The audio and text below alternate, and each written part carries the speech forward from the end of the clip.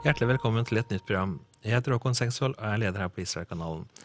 I dag så er jeg så heldig å ha med meg lederen for Med Israel for fred, Konrad Myrland. Velkommen tilbake igjen til Israel-kanalen, Konrad. Takk skal du ha. Dere er jo veldig i medievidden om dagen. Vi har denne her tiraden som har vært på P3, som har vært karakterisert som å være antisemittisk. Hva har du å si om den saken? Ja, det var jo 2. februar at Sean Henrik Mattesen, som har sitt eget program på P13, kom med en 2 minutters tirade med det som er ren antisemittisme. Og han snakker, kanskje det som vekker mest engasjement var jo det at han sa at han skulle nesten ønske at vaksinen ikke virker. Og så tok han seg i det, og så sa han at det skulle han ikke ha sagt. Men han sa jo også mye mer. Han sa at for eksempel skulle en hjemmesnekret rakett lande et eller annet sted hos Guds utvalgte folk, så gjennomføres det grusomme hevnaksjoner, der tusenvis av mennesker blir drept, gjerne barn. Så det er et bilde, fremstiller jødene, med Guds utvalgte folk spiller han spesielt på jødene i Israel, og at de da er grusomme hevnere som er ute etter barn. Altså, det er det som har vært klassisk antisemittisk løgnkonspirasjon i Europa gjennom århundrer. Og vi fikk tips om dette veldig raskt, og vi var veldig raskt på ballen. Og når noen melder fra om at dette var antisemittisme, så er det ikke alltid at det faktisk er det. Men her var det ekstremt alvorlig, så vi lagde en transkripsjon av hele innlegget. Vi la ut et opptak på YouTube, og dermed så klarte vi bare i løpet av den samme ettermiddagen og kvelden skape et massivt press inn mot NRK. Og saken vår ble den mest delte og omtalt i sosiale medier. Og ja. Når på dagen var det dette programmet gikk? Det skjedde 2:15. Så vi hadde vår sak ute ca. 1,5 time senere. Og vi hadde veldig mange saker i dagene som fulgte. Det som Mattesen reagerte på, det var jo at palestinerne ikke får vaksine av Israel.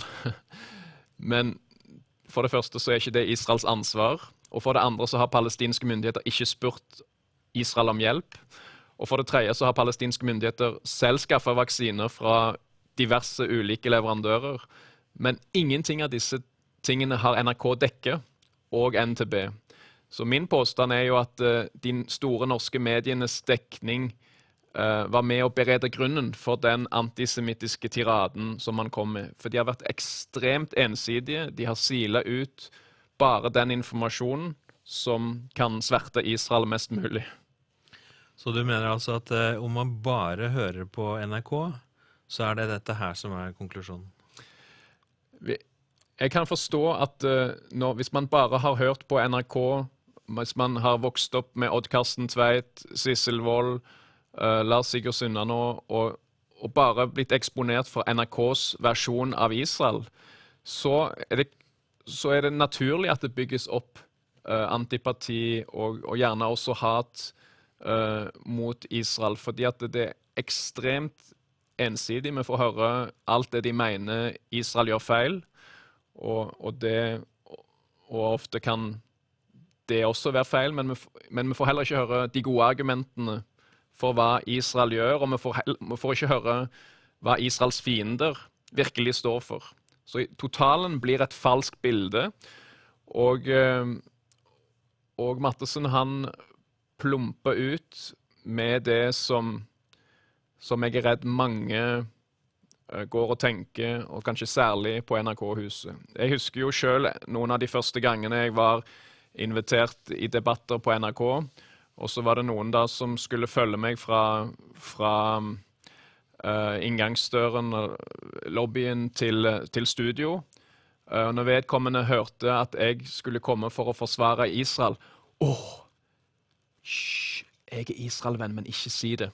Sa vedkommende, for bare det at klimaet på huset sånn at de som støtter at Israel har rett til å eksistere, og som ønsker at israelske argumenter også skal komme fram, de blir uglesett i beste fall, redde for å si noe.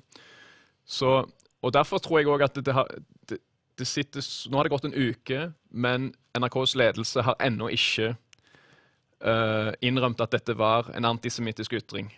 De tok det bort, gjorde de ikke det? Ja, men bare fordi at MIF og andre startet et massivt press. Altså hvis du får 300 klager, 200 klager bare i løpet av noen få timer en tirsdag kveld, så forstår de at her har de overtrådt en grense. Så det var jo krisemøte blant redaktørene allerede samme kveld. Noen dager etterpå hadde de et nytt krisemøte i toppledelsen i NRK, vet jeg.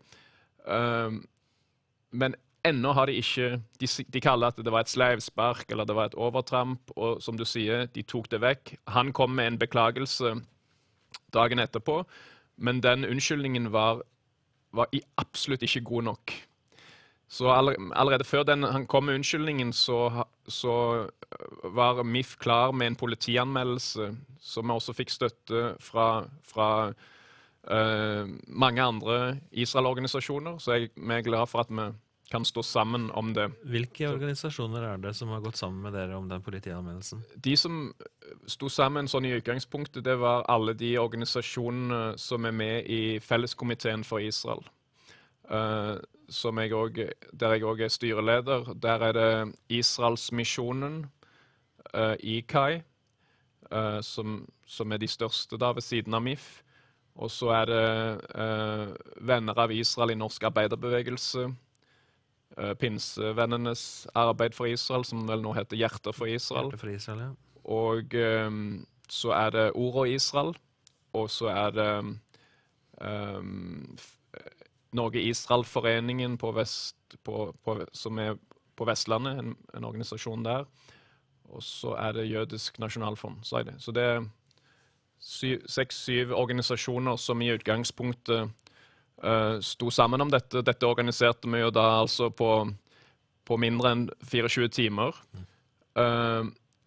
Pluss at mange andre organisasjoner har siden gitt sin støtte. Hva har skjedd videre med saken etter politianmeldelsen?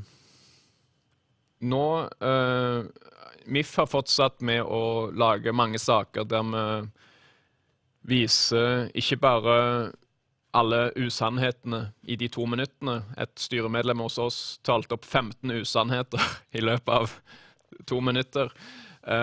Men vi har også fortsatt å sette kritisk søkelys på hvordan NRK hadde dekket dette med vaksinen til palestinerne i forkant. Og nå kommer denne saken opp i Kringkastingsrådet den 11. februar, og vi er spent på behandlingen der. Jeg har nok ikke de store forventningene, for å være ærlig.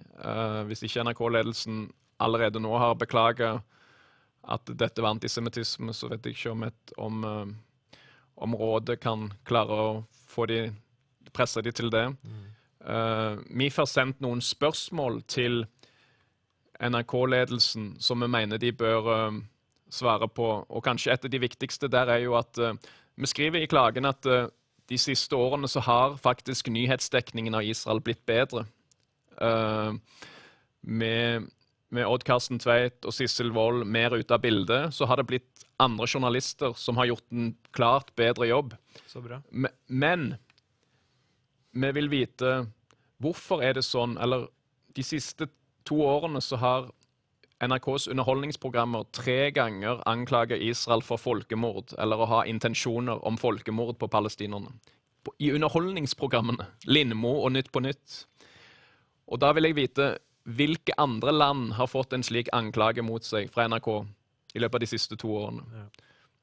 Det er jo ingen andre land. Nei, ikke sant. Det er bare den eneste jødiske staten i verden som får en slik behandling fra NRK. Så og hvis de gir et ærlig svar på det, så får vi fram den dobbeltstandarden som de har.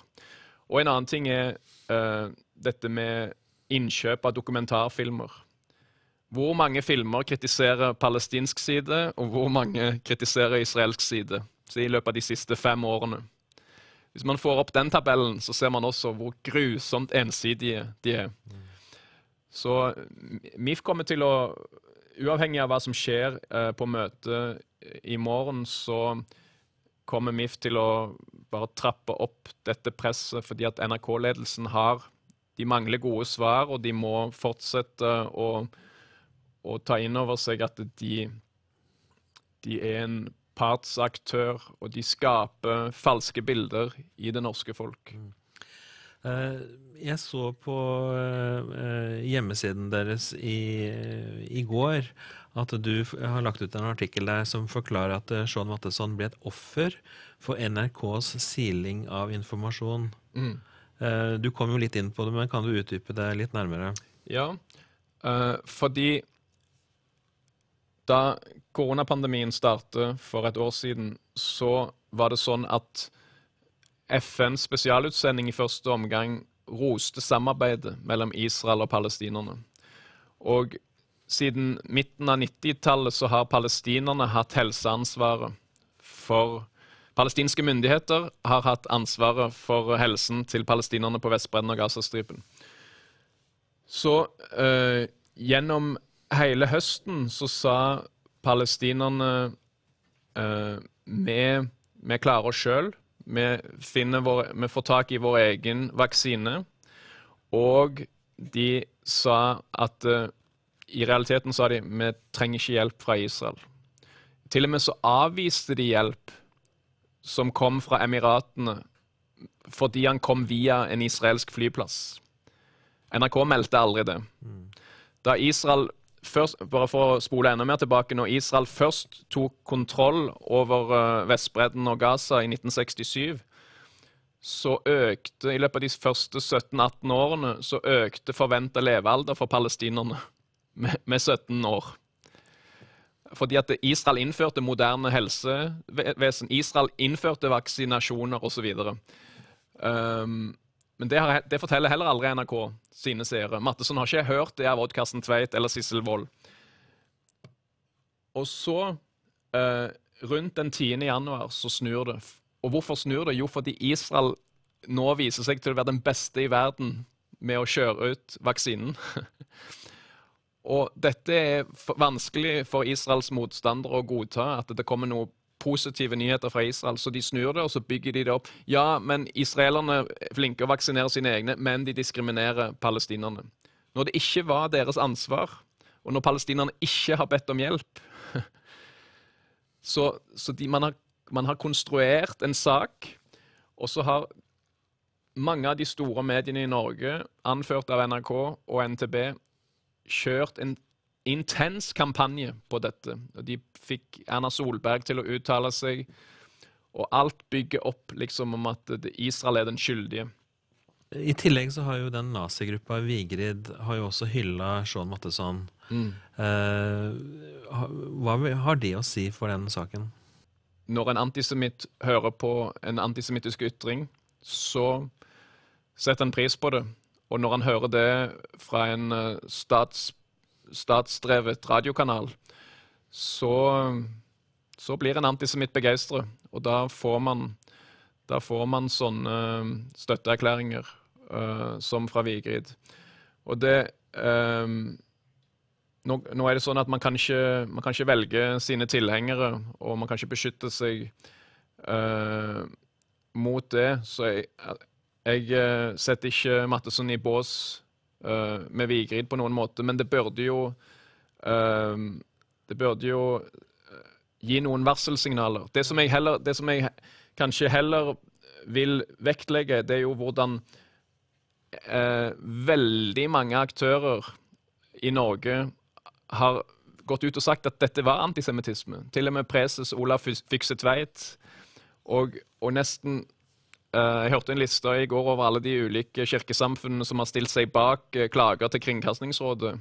Den listen er utrolig lang. Organisasjoner som ofte tier stilt når Israel blir utsatt for veldig urettferdig kritikk. Men denne gangen er de på banen, og det er bra. Så, ja. Det at preses i Norske kirke Olav Fykse Tveit har skrevet dette brevet til NRK-ledelsen og påpekt at denne tiraden må beklages fordi at det var et klart antisemittisk uttrykk. Var det uventet fra den kanten?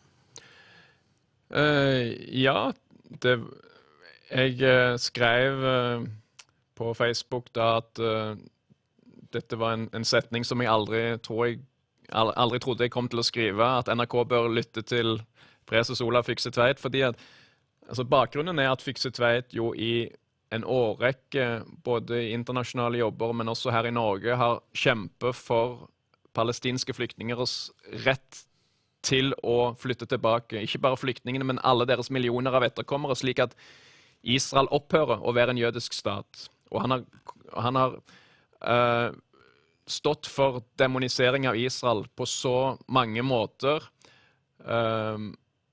Så det var en positiv overraskelse at han så klart fordømte dette. Det som er dobbeltheten i dette, og som gjør meg ambivalent, er at han også i samme brev roser NRKs Israel-dekning.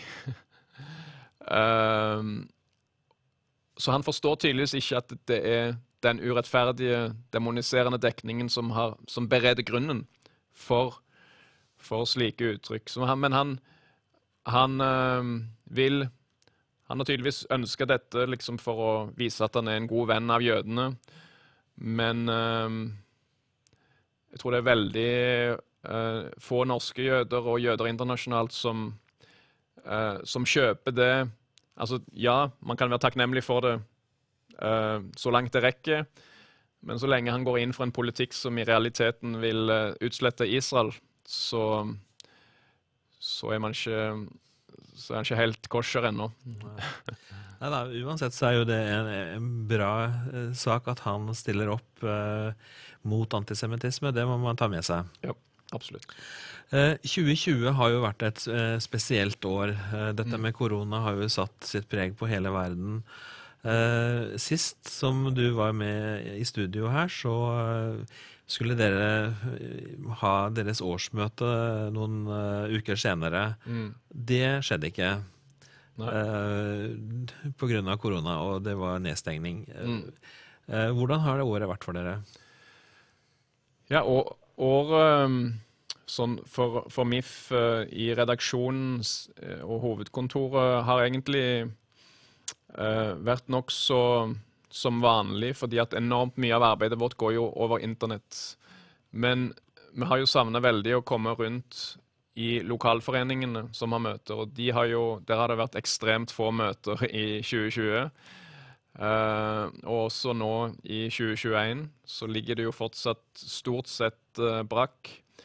Men vi var så heldige at i høst så var det jo noen som kunne ha møter, og vi fikk avholdt landsmøte den første helgen i november. Da slo vi det sammen med en konferanse som vi hadde planlagt i Stavanger allerede, for vi har 2 årlige nasjonale konferanser, Israel-konferansen, eller landsmøtet vårt på forsommeren, og MIF-forum på høsten. Så det som i realiteten gjorde var å slå de 2 sammen da. Og nå planlegger vi et nytt landsmøte første helgen i juni på Fornebu. Så bare håper vi at det lar seg gjøre. Men mye av aktiviteten vår flytter seg jo enda mer over på internett, så vi hadde Zoom-møter.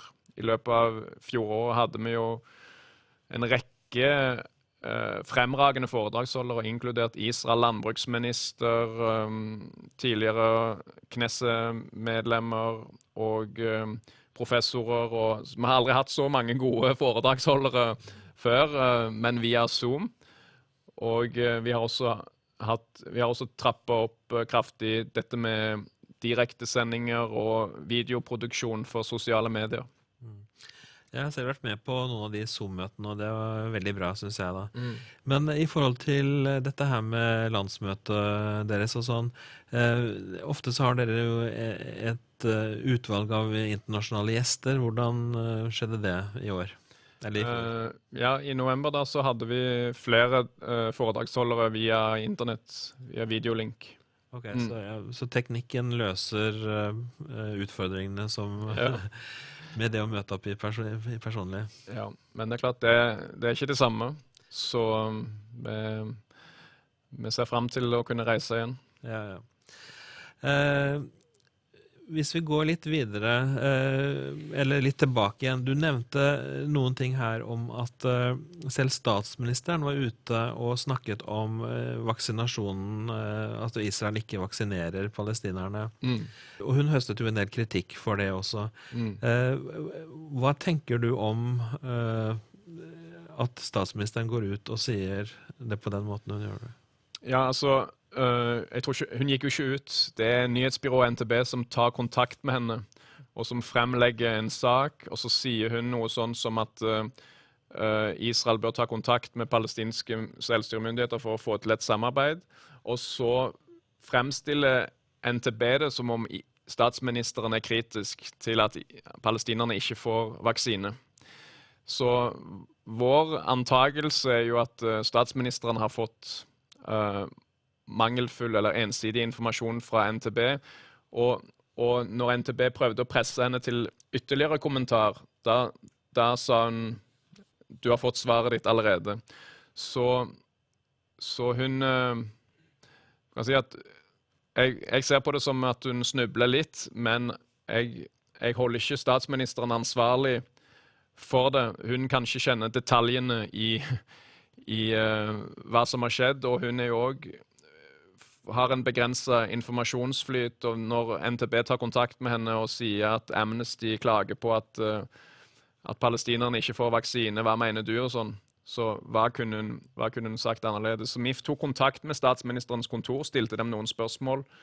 Da svarte de noe sånn som at de var imponert over vaksinasjonstempoet som Israel hadde, og de ønsker at det er et godt samarbeid mellom Israel og palestinerne. Men det er jo palestinerne som har nektet å samarbeide, og det er det som ikke kommer frem på NRK og NTB. Så da kan de da vri på statsministerens uttalelse, sånn at det blir negativt for Israel. Ja. Jeg leste i debatten som da kom i etterkant at Israel likevel, på tross av Oslo-avtalen, som sier at palestinerne skal ha ansvar for helsevesenet sitt selv, så er allikevel Israel ansvarlig etter folkeretten. Hva tenker du om det utspillet? Ja, altså, også etter Oslo-avtalen så står det noe om at Israel og palestinerne skal samarbeide. Men saken er jo den at her har palestinerne tydelig signalisert at de ikke ønsker samarbeid. Det er først når da Israel blir vellykket at de snur på fliset og anklager Israel for apartheid og så videre, fordi at de ikke får vaksine. Men tenk hvis Israel nå skulle rulle sitt personell inn i de palestinske byene på Vestbredden for å gi vaksine, så hadde det også blitt vridd på som negativt for Israel. Mest sannsynlig. Så det er bra at folkeretten regulerer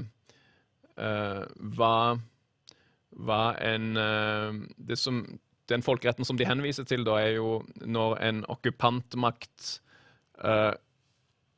over en kort periode kontrollerer et område.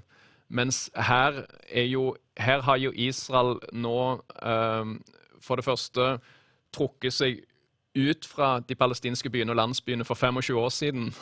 Hvordan skal man da effektivt kunne gi vaksine? Det er det ene. Og det andre er jo at dette området har jo Israel også etter folkeretten hevdet på. Og det er et omstridt område. Men jeg trenger ikke gå inn i detaljene i det. Men saken er at de prøver å bruke hver minste ting til å sverte Israel. Når Israel jo har vist vilje til å det enormt, for eksempel når det gjelder Gaza, så hører vi hele tiden om blokade og så videre. Men i løpet av 2020 så var det over 100 000 semitrailere. Over 100 000 semitrailere som gikk gjennom israelske grensestasjoner inn til Gaza. Av de så var det under 1000 som ble klassifisert som medisinske leveranser. Så det betyr jo ikke at det er ikke begrensninger i kapasiteten fra Israels side til å få inn medisinske leveranser. Det eneste som er hindret for det, det er viljen til Hamas-regimet til å bestille og å betale for medisinske leveranser. Så det er så mye fake news ute og går, og derfor er det nødvendig for en organisasjon som MIF som kan korrigere. Ja, for en ting som er helt sikkert er jo at Israel er jo tjent med at palestinerne også blir vaksinert. Absolutt. Altså når 100 000 palestinere hver dag reiser inn i Israel for å arbeide, så er det klart at skal du da være ikke eller uvaksinert, så er jo det en fare for spredning av smitten. Ja.